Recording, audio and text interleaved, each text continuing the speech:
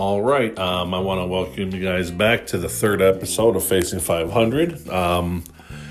Things. I told everyone that this podcast would be about the serious things and the more serious dark things, and not just a lot of fluff about weight loss. And it would be a little bit more about my own personal life. And I didn't realize how quick that was going to be. I didn't realize it would only take me 3 episodes to walk right into a roadblock, and a pretty serious one. But that's where we're at today, so I wanted to talk to you a little bit about that. So I turned 43 on Tuesday. March 31st is my 43rd birthday. And for my birthday, I got a nice, neat wrapped package. And when I opened it up, it was a trip to the emergency room. I actually ended up in the emergency room. I woke up about 5 o'clock in the morning on Tuesday, and my leg was just on fire. My outer shin between my knee and my ankle on the outside was bright red. It was warm to the touch. And, of course, my wife, who's in the hospital system, went straight to WebMD, and, of course, they gave you the worst possible case scenario. But with that, and I couldn't put any weight on it at all. I couldn't even lower my leg facing the ground, and I would just be screaming out in terror. It just hurt so bad. It was scary. So they took me to the ER, and basically they gave me an ultrasound on my leg, and of course, meanwhile, all of this COVID-19 stuff is going on. So just getting into the hospital was an experiment in itself. But so they did an ultrasound. They did a bunch of testing on me. Come to find out, I was an tachycardio something. There's a word for it, which is basically my system was blowing up when I got in there. My blood pressure, I didn't know it at the time, but it was about 180 over 110. My heartbeat was way too high. It was some pretty scary stuff. And so long story made short, they did this ultrasound and put me on a whole ton of painkillers and all that. But they resolved that there was no blood clot, which is what our number one fear was. But that instead of a blood clot, it was an infection. So I do have this leg infection. Now I'm going on day 3 of it, and I can barely put my foot on the ground. I know a lot of it has to do with the circulation of blood, because they called it, the infection was due to cellulitis, which I keep being told, it's not because you're fat. Anybody can get cellulitis.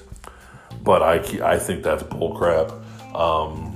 You don't call a disease or a sickness cellulitis unless it has to do with cellulite. It's I don't know. I'm pretty convinced it's because I'm fat. I know others are trying to tell me it's not, and I love them for making me feel better about it. But this is a disease or a injury, or I don't know what you call it. But it's something that's got me out of work. I can't walk. And the reality is, this is something that could have been avoided. And in fact, the next day, Wednesday, April 1st, I had my appointment, or my consultation, my free consultation at the gastric bypass place. And so I talked to her, and she was telling me all these things and some great information. And I'm on a very slow path to get there, but hopefully in 6 months from now, I'll be doing the bypass or a sleeve, and all these things in my life will change and everything will be great. But in the meantime, one of the other things that she asked me about was my sleep patterns, and I have sleep apnea. Again, I don't know anybody who's anywhere near 500 that doesn't have sleep apnea. But I've had this machine probably a good 5 to 7 years, and I've tried it, and and I would do anything to get this machine to work. But frankly, it just pisses me off. I will wear it, and I'll wake up in the morning, and it'll be on the ground. I'll wear it, and I'll wake up in the middle of the night just gasping for air like I'm drowning, and I'll rip it off me. and I can't sleep anymore. I've done it. I've tried it for weeks on a time, and I just can't get this stupid machine to work. But over a time, and then once you get to know me, you'll find out I'm pretty stubborn. I don't like taking anything that I probably should be taking, but pills and help and things like that, they've always been weaknesses to me, and I know how stupid that is because I'm as weak now as I've ever been in my entire life. But one thing the bariatric doctor told me, and she said it pretty matter-of-factly, and I think that's just a doctor's way. She says, well, I can tell you if you've been on your sleep apnea machine, this infection wouldn't have happened. And then I didn't understand that. I didn't understand how those were related. And then she explained to me it's the sleep that I'm getting or the good breath in, the actual snoring that, or not snoring, but the breathing that I do.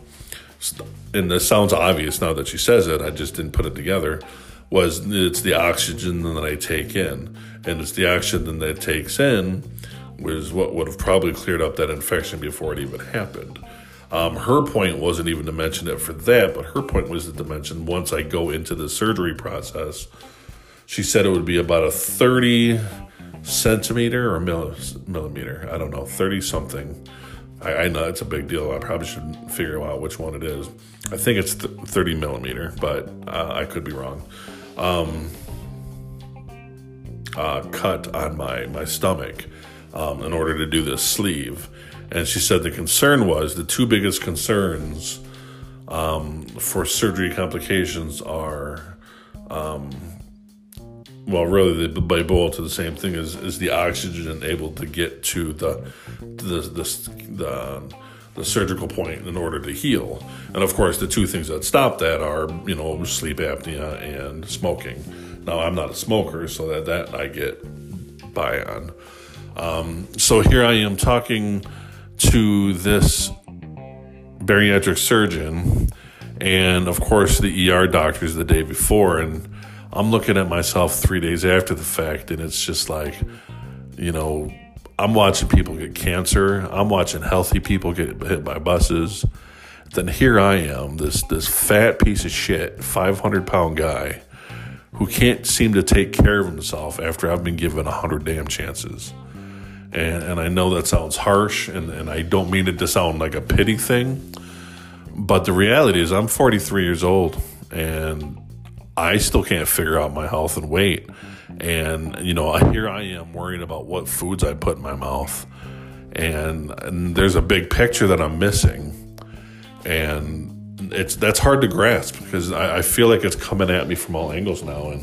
And that's just days. When I started this podcast only, a week ago, I wasn't thinking about any of this. I was just thinking about maybe I could do a podcast and talk to people about losing weight and fun exercises and the hardships of, the dark stuff would, be like, oh, the reality is that, sometimes we really want to have food, but we need to learn how to walk away. Pardon the language, but that's all bullshit if I can't figure out how I can't wear a sleep mask or if I'm getting infections in my legs because I can't figure these things out. So now my contention here is I need to basically learn how to live an entirely different life than I have. Now, the eating is one thing, and the eating has always been the hard thing for me, but the reality is that's the thing I have the most control over. Why I can't figure that out, I don't know.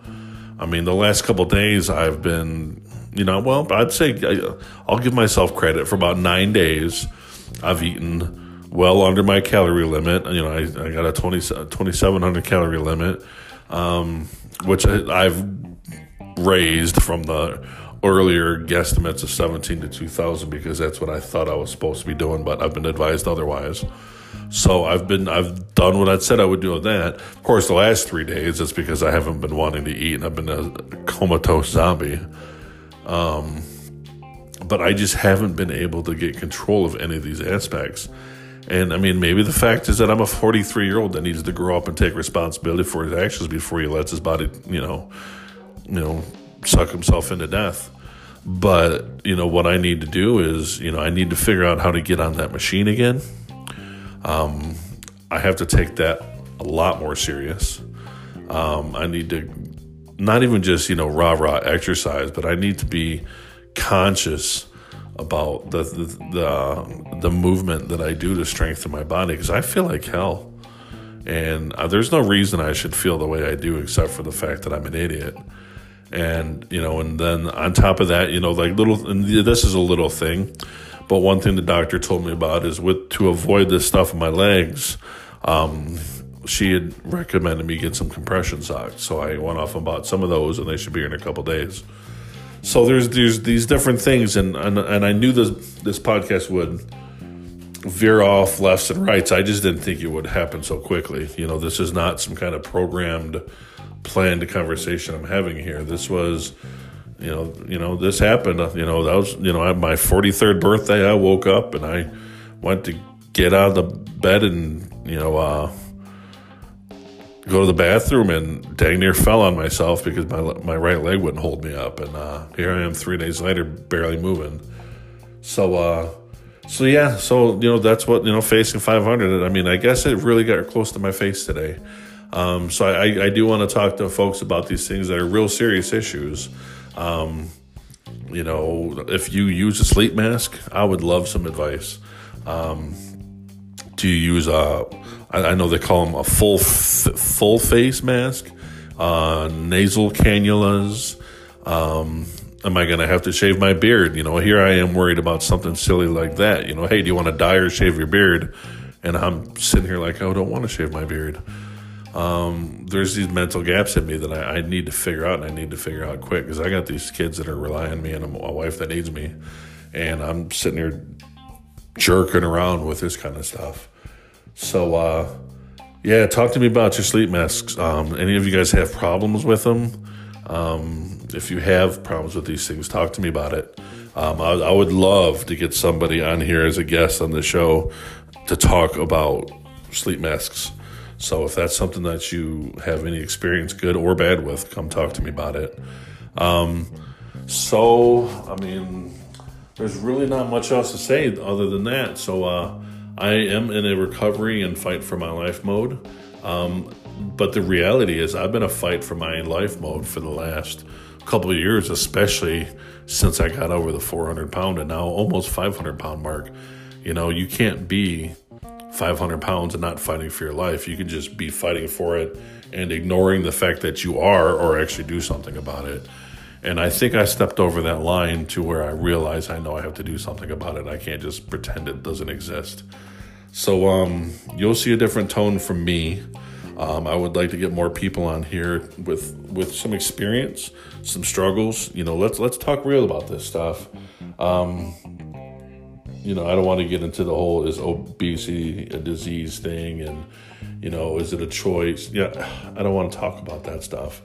But I do know that obviously, especially in this country, obesity handles and basically it takes out more people a year than most things. And we have to somehow fight it together. And I could use every ounce of support that I could. And I believe that there's people out there that could use me as well.